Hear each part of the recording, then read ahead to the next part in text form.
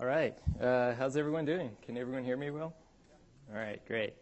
Well, thank you for, I certainly appreciate this opportunity to talk to you about our experience with Tableau and working with it in the cloud.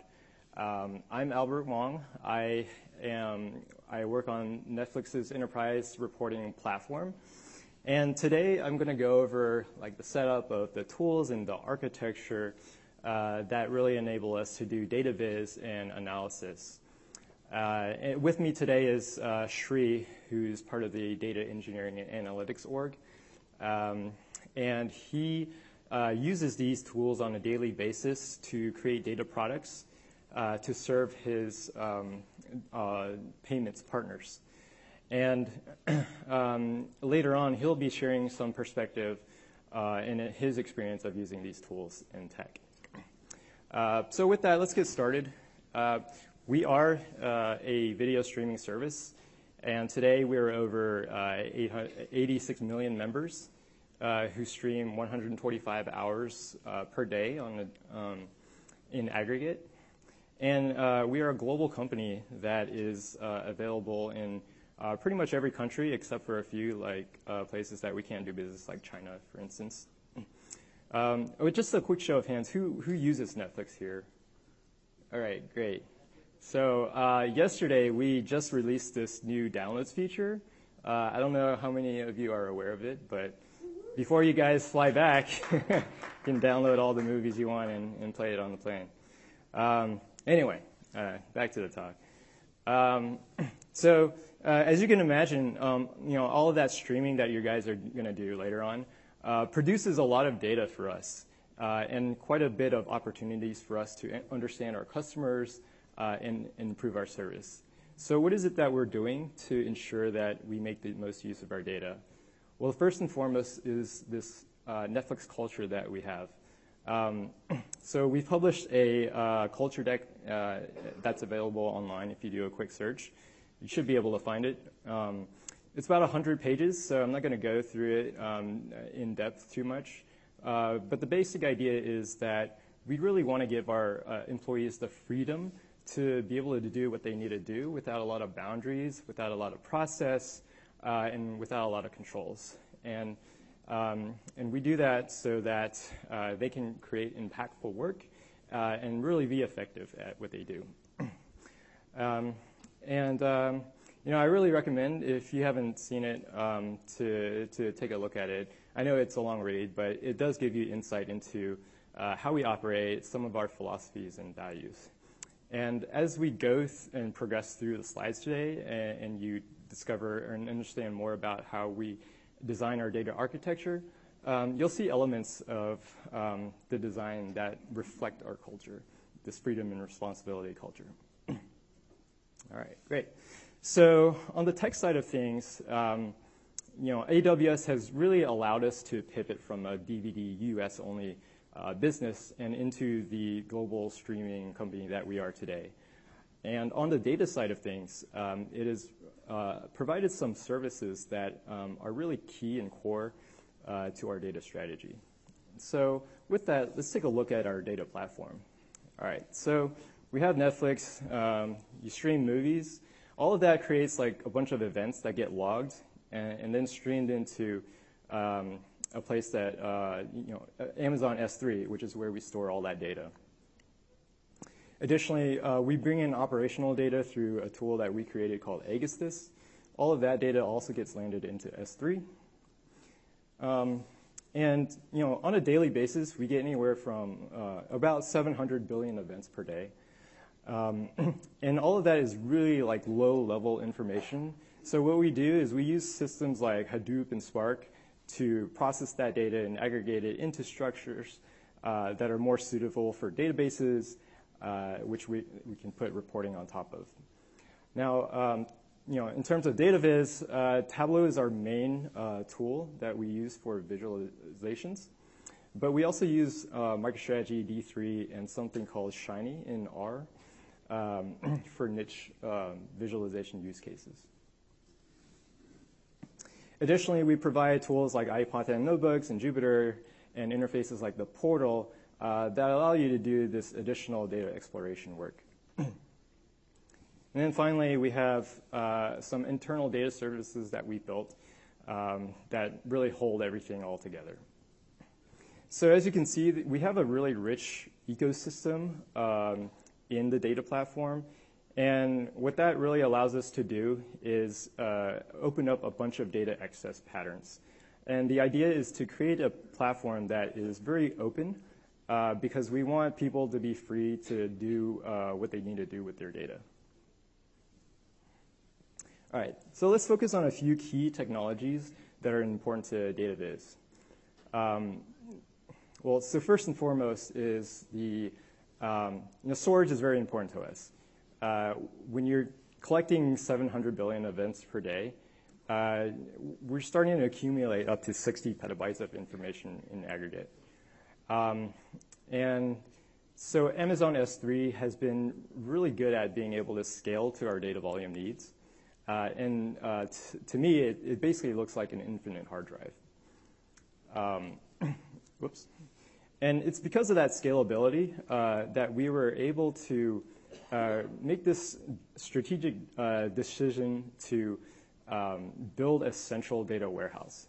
So all the data, like all the events data, all the operations data, even third-party data, we really put in a lot of effort to put all that into Amazon S3 and create a single source of truth. And then that allows us to, and that's really convenient for us because it allows us to ask a lot of questions and get results from a single source. All right, so let's talk about how we access that data. So up on the screen are three tools that we use to access S3 directly. Hive, Spark, and Presto are tools that provide SQL-like interfaces that really integrate well with reporting tools. And how it works is we have something called a Hive metastore, which basically tells you what all the files are in S3. So you can answer questions like for any given table, what are all the files associated and how are they partitioned? And and each of these tools connects to the Hive metastore. And so you can send Hive, Spark, and Presto queries. They will leverage the metastore to be able to understand what data to pull back from S3 and process that information and serve it back to you. All right. Oh, one more thing. So, you have all these tools that can access S3. What are some of the differences? Well, at a high level, what we've observed at our company is that Hive and Spark are really good for processing large jobs that deal with a lot of data. And so it might take a long time. Like we can have jobs that run for hours, but you can expect that they will process and return results successfully. On the other hand, Presto is really optimized for speed. And so you can send it a lot of queries, and Presto will just burn through them really quickly. But we do run into cases where Presto is not able to handle the amount of data volume that you're asking it to process. And in many cases, Hive and Spark are able to process that information. So you sort of have this trade-off between robustness versus speed among these tools. Now, I mentioned that we aggregate data and we push it down into Teradata and Amazon Redshift. We use MPP databases because they are even quicker. They give you a lot of levers to pull in terms of distributing out how data is stored, ordering the data, indexing the data so that your queries can speed up. It really provides a lot of facilities to allow you to retrieve data quickly. One thing that it doesn't support is very large data volumes. So in the case of Presto, Hive, and Spark, you can access S3, which is at petabyte scale. But typically with Teradata and Redshift, we're loading data at terabyte scale. And so what we give up in data volume, we gain in speed. And the last thing is Druid. It's one of our newer data technologies. And as fast as Teradata and Redshift are, Druid is very quick, but very consistent in its speed. So in practice, one or two really poorly written queries in Teradata or Redshift can really slow down the system, whereas Druid is purposely designed to be able to do operations really quickly. And so Druid does this by, it's designed to limit some of the flexibility that you can do. So everything in Druid that you do is either an aggregation or a filtering operation. And so because of that, you can't do operations like find median counts or distinct counts. You also cannot join data, which is really useful in analysis when you're building up data sets and you're iterating on it and you're trying to bring in new data sets by joining in tables. Druid doesn't really provide that facility, but it does provide you very speedy queries and very consistently. And so we'll use Druid for really custom and polished data applications that require this consistent speed. Okay. All right. And to round out our list of key technologies in database, we have Tableau, which we use. I mentioned it's our main reporting tool. Up on the screen is a progression of screenshots that display what it takes to get from connecting to data to defining a data set to creating a visualization. And it's this really straightforward approach of connecting to data and creating a viz that really resonate with our visualization engineers. And it's the reason why we've seen such great adoption of it at our company. All right. So from the platform side of things, the tools that we provide, it's really important for us to be able to extend functionality. So when you run into roadblocks or things aren't working the way you exactly want them to work, it's important for us to be able to have the facilities or capabilities to be able to engineer solutions around limitations. And as an example, we use something called Tableau Server, which allows you to serve Tableau visualizations from a web interface. But in order to access those visualizations, you need to have a Tableau account created. And when we started using Tableau, we were manually adding people onto the system that needed access. And we knew if we were to use Tableau as an enterprise tool, that wouldn't scale out in the long term. And so we use something called Tableau's REST API, which allows us to do certain actions on the server, like add users through web calls. So what we did was we built a service around provisioning user accounts in Tableau on an as-needed basis. All right, so I mentioned that we use a lot of different data sources, and it's really nice having a tool that's able to connect to our diverse set of data sources.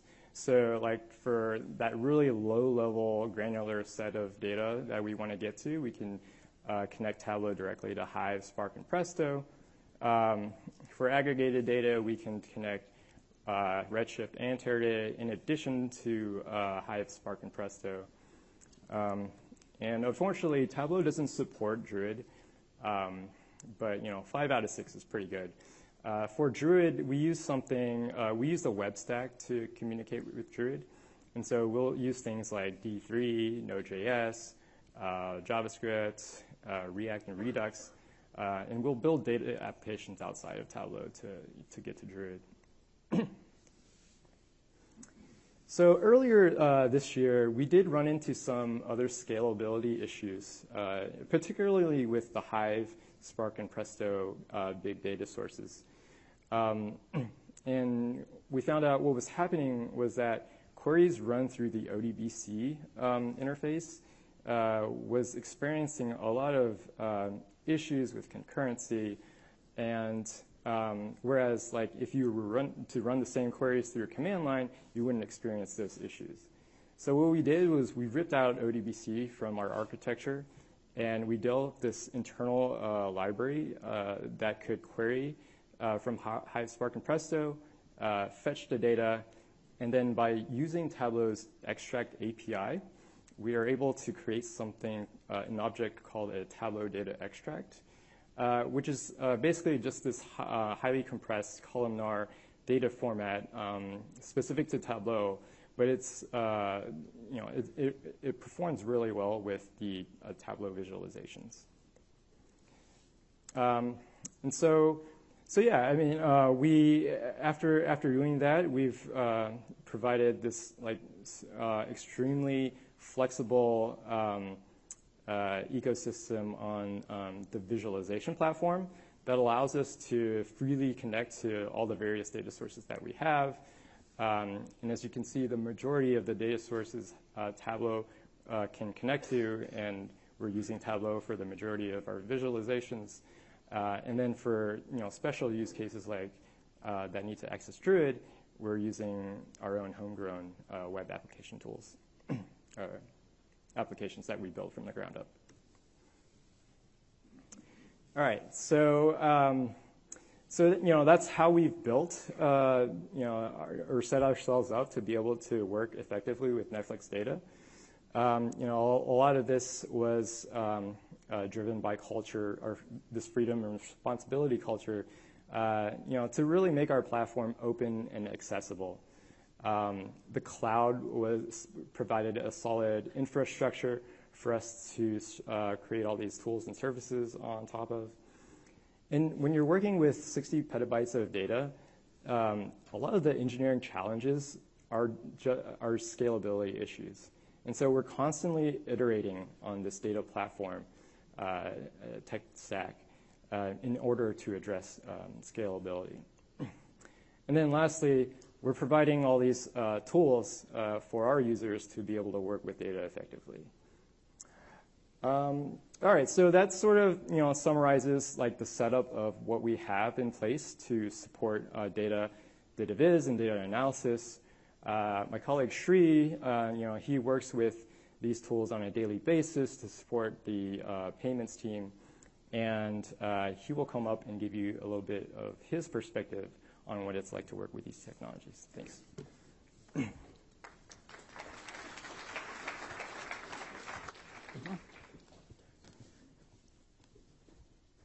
Hello, everyone. My name is Shrikant, and I work in the data engineering and analytics team at Netflix. And so Albert covered a lot of ground around the platform itself and how we set it up for scale. And so where I come in is how we leverage the platform for our own storage, processing, and to run our business, basically. And to make all the decisions that we need to make, optimizations that we want to do on a daily basis. Like, for example, I support global payments, so my role is all about how we're doing payments processing for Netflix members, and around the world, all the payment methods that we support, and whether things are running smoothly, as well as what kind of optimizations we can do with the data that we have in place. So we leverage a lot of the work that Albert and his team does. A little bit about my team itself. So my team has three core responsibilities, three core areas that we cover. The first one is the data engineering side. So we build a lot of pipelines using the tools and technologies like Pig, Hive, Spark, and a lot of Python. So it's all about building for scale and building for covering for a lot of the data needs that we have, the visualization needs that we have. And these are the tools that we use. And the second thing on the list is metrics.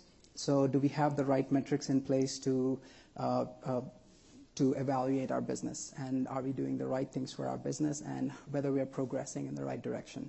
And these are the metrics that we are constantly looking at as we are doing optimizations and we're changing variables in our business. The last one, of course, that's where we're all here for, is the visualization area. So we use Tableau and a lot of D3 and Custom Viz and MicroStrategy currently, so to do a lot of the visualization work in our team. So as the platform comes into play, we leverage all of these tools and technologies to do what we need to do.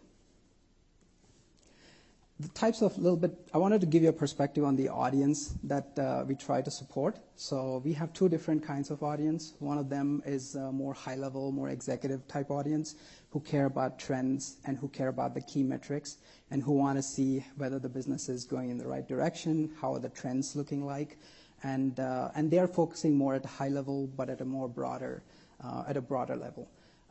So that's one, and their needs are very different. And then on the other side, we have more power users. So these users are pretty much like they have more open-ended questions. They're evaluating A/B tests to see whether the test performance is good. As we are changing variables in our business, are the key metrics still doing good? Are there things that we are missing to see? So their questions are more open-ended. So they need much more data to be able to see all of these variables in action as things are changing. So their needs are different, and the tools that they use are very different as well. So those are the audience that we support currently. And the architecture that we put in place for that, for example, in our function, is Albert talked about S3 and how we use it as the fabric of our ecosystem.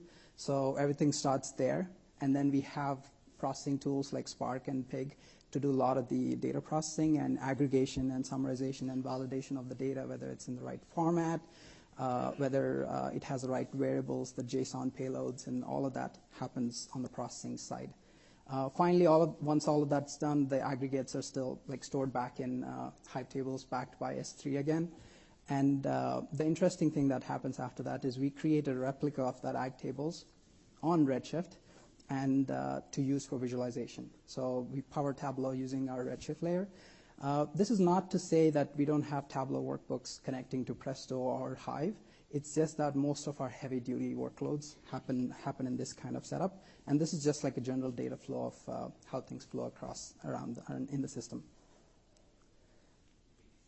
So that's about the architecture. So I wanted to leave you guys, I'll also tell you about the products that we have in place and what these products look like, because everybody talks about data products, right?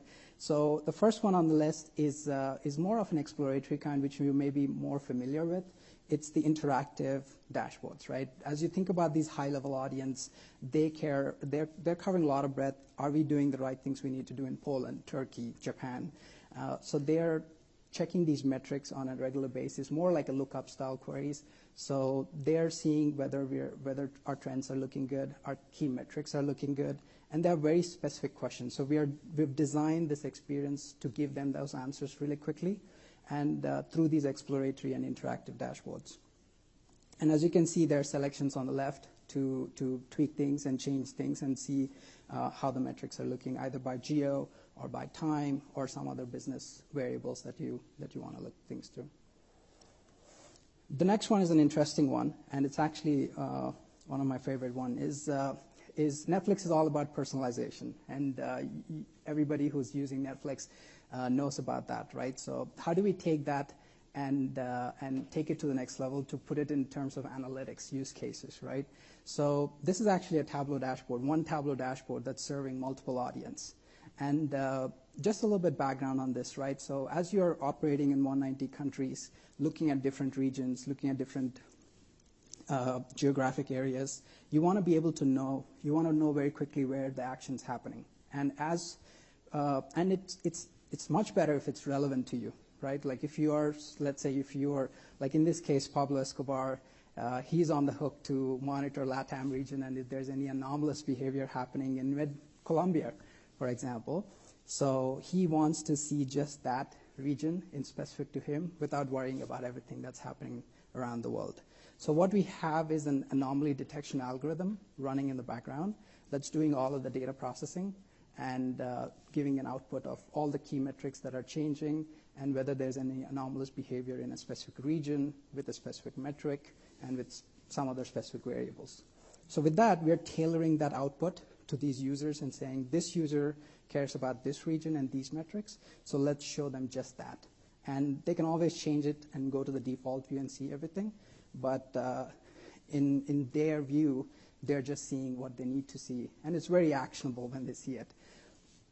because they can quickly see whether they need to take action or not. So that's one view, and then the other user sees the other view, and if they care about more default view, then they can see everything. Like, for example, in my case, I'm not responsible for any one particular region, so that's why I get the default view in my email every day. So as I mentioned, this is one Tableau dashboard that's doing all the different views for the users.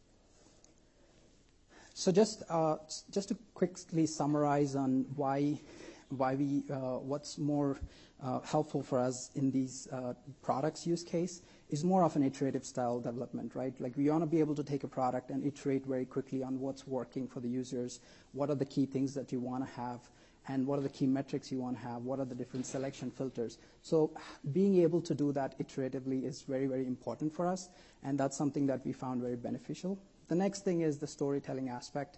Either you're telling your story in a table grid or a tree map or a line chart, simple line chart. You want to be able to see what tells the story in the best way possible and give it to the users. And then obviously connectors with such a rich ecosystem. You want to be able to connect to these data sources and go to where the data is, rather than having to do a lot of processing to get it to the place where it needs to be for Tableau to be able to access. So the connectors definitely help for us when you have so many different types of data sources. And the last one is being able to deploy. Just being able to quickly deploy and see what the user is seeing and work with the users, maybe send them a link, and then being able to do that very, very quickly is super helpful for us as well. So those are some of the things that on the dashboard side. Now, switching gears, if you think about the audience use case, those are all the things that are there for the most high-level users. Those are some of the examples of the products that we have. But the other side is the power users use case is actually very interesting, because in addition to all of the high-level context that they can get, they want to be able to drill down. They want to go much, much deeper into the data, and their questions are open-ended, so it's hard to build an experience that serves for all the questions that they could possibly get. So that's why we were looking for several different options to see how could we serve this better. And we've tried a couple different options. Just to let you guys know, is one of the options was just being able to have them connect to your data source directly. The problem with that is this is more business audience that want to be able to look at a lot of data, but not necessarily worry about the drivers that they're using. Or if you have like Presto driver or a Hive driver or a Redshift driver, and as these systems are evolving, the drivers are evolving. And we didn't want them to be worrying about like what driver they're using, whether they're using the right version. So that's not the place where we wanted to be. The other option was more of a SQL queries, dynamic SQL option, where you could put in a SQL query and then run it, and then pull the data into the tool that you want, and then do your analysis that way. But the problem with that is the versions of SQL queries, and everybody is using, whether keeping track of who's using what queries, and whether they're using the right metrics, whether they have the same calculations that everyone has. Like, the standardization is very, very difficult, and it was getting out of hand as queries are just flying around and everybody's using different versions of it, and things were getting out of hand very quickly. So that's where we looked into, and this is our current architecture in production, actually. So the package data sources, everybody knows about Tableau data extracts, and so how many, just a quick show of hands, how many use Tableau on a daily basis today? So you're familiar with what I'm talking about. So Tableau does a lot of data extracts out of the box for a lot of the reporting and data sources. But what's interesting is, as we are taking the data from the data store and publishing it to the Tableau server, we're actually adding a lot of the metadata. And we're saying, okay, take this field and calculate this metric out of this, and take this into consideration, and so that the users don't have to do that again and again and again on their side. And we're also categorizing, saying that here's the geographic dimensions that you care about. Here's the hierarchical dimension that you care about. If you want to go from region to sub-region to country, we are creating those hierarchies as part of that metadata and pushing it along with the data source, so they don't have to worry about and do this again and again, over and over again. And as the data extract lands, as the data source, the package data source lands on the Tableau server, all they have to worry about is connecting to the Tableau server. So they don't need to worry about connecting to Hive or Presto or Redshift or any of these other sources. They just need to be able to see this package data source and just do their analysis rather than worrying about are they using the right metric or the calc, whether it's aged or not, and things like that. So this is what the user view looks like when they connect to one of these cubes, when connect to one of these package data sources. Onto your left, you're seeing they connected to a Tableau data source, but they're seeing geographic dimensions like hierarchies, calculated fields, whether percentage makes sense, or raw counts make sense, or a distribution makes sense. So we are doing a lot of that work as part of the metadata, and so that the users can readily leverage that and start using it. So that's been super, super helpful for us, and it's one of our I think it's one of our success stories because we're cutting down on a lot of the duplication of work, SQL queries, drivers, not worrying about all the drivers and all of that. So that's been super helpful. And here are the key things that I wanted to highlight with this option if you're thinking of going this route. One is having everyone has the same context so that no user is using the metric in a different way or have the calculation wrong or things like that. So it's reusable. So no one's reinventing the wheel again and again and again. The other interesting byproduct of that is because you're putting these data sources on the Tableau server and folks are connecting to them, you can see who's connecting to what and what dashboards they have connected to what data sources, what metrics they're using. This is super helpful if you're doing any kind of maintenance work because we want to be able to change these, keep these live. You want to be able to change the metrics as business changes, add some new things, take away some existing ones that are not used. So you want to maintain these. And as you're doing that, you want to be able to see who's impacted. And the old way, you can really not tell until you change and somebody screams saying that things are broken, can you take a look? So rather than worrying about who's connected to what and the maintenance issues around it, we're just worrying about the engineering side of things. How do we engineer this for scale? How much data can we put here? And how do we scale this for more users? Rather than worrying about the SQL queries and the drivers and the versioning of it and all of that. So as you're making changes to these data sources, you can see who's impacted. You can communicate to those users, work with them, maybe change things, help them change or switch to the new versions and things like that. So that's been super helpful. And we pushed like a few changes already, and that's talking from the experience, actually. So this brings up, you might have a question of how much can I do this, right? Like how big can these extracts be? How much data can I fit into this? So we've tested up to 100 million records with these extracts option, and that may seem like a small number compared to the overall context of things. But if you think about the context of where we use it and how we use it, these are very wide tables. So this is about like 100, 120, 130 fields wide tables. And a lot of it is dimensions. And those dimensions have very varying cardinality. So some dimensions have 3 unique values. Some other dimensions have tens of thousands of unique values. So you're able to serve like different kinds of use case with it. But I just wanted to provide that context as you're thinking about this route. You can really scale it up if you have like a smaller data sets, but because our use case was going more wide and being able to provide all kinds of answers to all the different questions, we chose to put as much dimensions and metrics as possible. And just the scale itself, if you think about it, that's about 90 gigs of uncompressed data. And after Tableau does its compression, which is a columnar compression, and it's taking all those unique values and compressing that, it becomes about 6 gigabytes of compressed data. The other small context I wanted to provide is this is more for an operational use case. As you're doing A/B tests, as you're changing variables in the business, you want to be able to see how last month's progressing. So this is not for like taking years and years of data. Of course, if the data set is small, then it makes sense. You can go very far back. But in our case, we use it more for operational, and our other data products more for looking long-term and how things are going. There are a couple of other things that I wanted to leave you guys as we are moving away from this area. One thing is you may have seen this option in other BI tools. Like Cubes is something it's not very new. A lot of other products have this option, but the difference is, like previously, if you had to do cubes, it's more like a sandbox environment where you have like few chart types, you have your metrics and dimensions, and you have your drag and drop.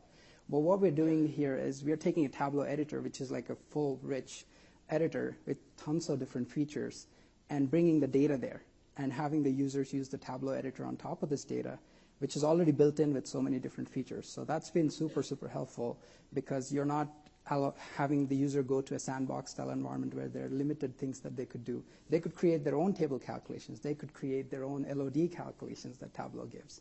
So I think that's the success metric there.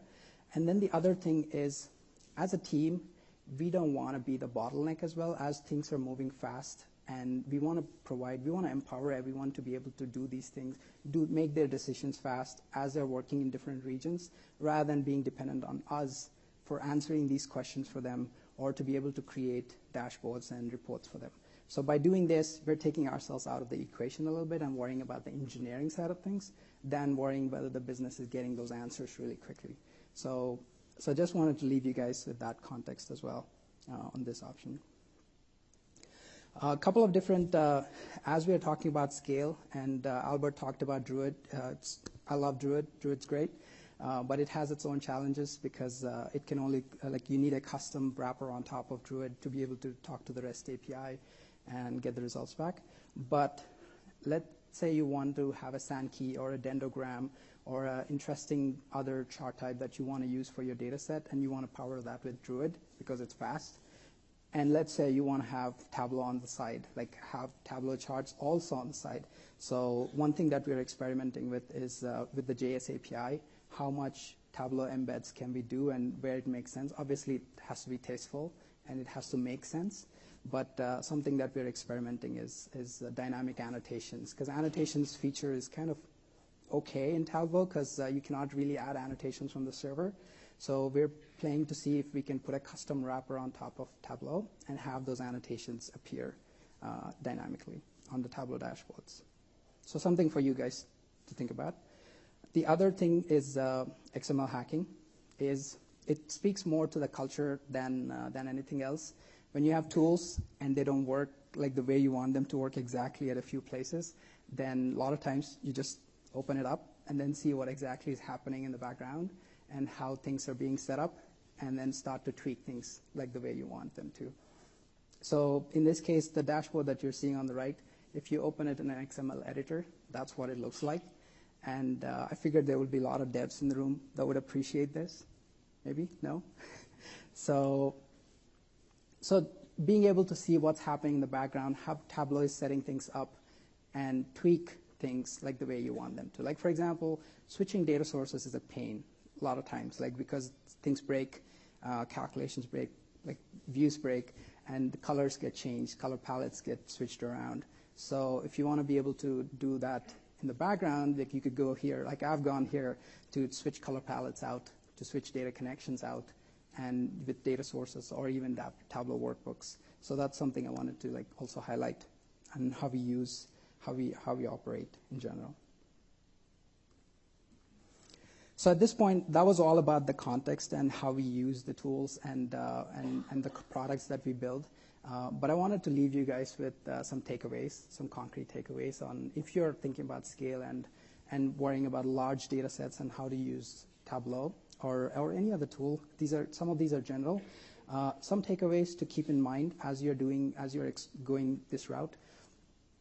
So the first one is more of a dev tip. So as you're doing a lot of the iterative stuff development and you have these giant data sets in your data store, rather than streaming all of that data at dev time, create smaller local extracts and work off of that and iterate fast. And or if your database supports it, views with a limit condition and have maybe like 10 days worth of data, and then create your viz. And then once you publish to your server, remove the limit condition from the view on the data side, and that just streams entire data set next time it runs. So more of a dev tip as you're doing development. This is more of an observation that we made and you may have run into this and seen this as well, but for dashboards itself, we felt like extracts are the best option than going the live route. The reason for that is because as you're creating these Viz and Tableau is drawing these visualizations, and you have these Tableau like data calculations or table calculations, it's doing all of that in the background. So if you're using a live connection, it has to stream all that data back and do those connections and draw the Viz. Versus if you're using extracts, so when you're updating that extract itself, Tableau is pre-creating and setting things up for you and doing all of that calculations beforehand, and it's pre-done. So when you load up the Viz, all it has to do is take the memory mapped file and load it up, rather than doing all these calculations on the fly. And so that would speed up the Viz a lot. And this is especially true for dashboards because you don't want them having those spinner wheels and waiting for the views to load, and have things be more snappy. So this is also a very recent observation, actually, as we are working with Redshift more, and as we are working with Redshift, we've seen this happen, is your jobs run fine, and then Saturday or maybe Tuesday happens, and then suddenly everything's delayed. And you see this constantly happening for every Tuesday or every Saturday. So what happened in our case was there were system jobs that were running that were getting kicked off on these days, and they were doing a lot of the maintenance work at the same time as our works were running. And this affects you if the jobs are crunching through a lot of data and streaming a lot of data, versus small jobs get in, get out fast. So there was conflict of resources for a while, and all of our jobs used to get delayed. So once we've gone to the bottom and figured that there were these system jobs that were running, we're working with the Redshift team to figure out how do we move them and how do we work with them so that we are not impacted or the business is not impacted. So something to keep in mind. If you see that behavior as on a periodic basis, then something to look into. The fourth one is if you do decide to go the live route, we've tested some live connectivity with Redshift SSD and Redshift Vanilla Redshift as well. And one of the things that we've run into quite often is the concurrency side, where if you think about a Tableau dashboard, it has multiple views and multiple selections and filters. So it's issuing multiple queries back to the data store and to power that Viz and to draw that Viz. So all of those queries end up on your data store, and if your data store has any kind of concurrency limitations, all of those get throttled and are waiting to execute. And this is especially true in Tableau because Tableau issues all of these queries as you're loading up the Viz, and it's issuing all of these queries to the store. And a lot of these, you would see the lag time on your data Viz load times, on the data Viz load time. So if you're running into that, then checking the concurrency limitations of your database, the driver itself, you may be able to tweak some of the concurrent, like how many concurrent connections can I have? Can I bump it up to 4 or 5 or 6 maybe? And obviously you may have to see like what the database supports, but you can tweak that in the TDC file, which is a Tableau data connectivity file. And the other thing you could look into is the query fusion side of things. As Tableau is issuing those queries, it's getting as the product's getting intelligent, it's clubbing or it's combining a lot of these queries so that it's issuing fewer queries rather than every object as a query. So as Tableau is getting better at it, but you may still see a lot of queries going back to the data store and getting throttled. So check to see if Tableau is doing query fusion effectively. Something to keep in mind. This one may sound like a cliche, but I feel like it's very, very important. This is the last one that I wanted to leave you guys with.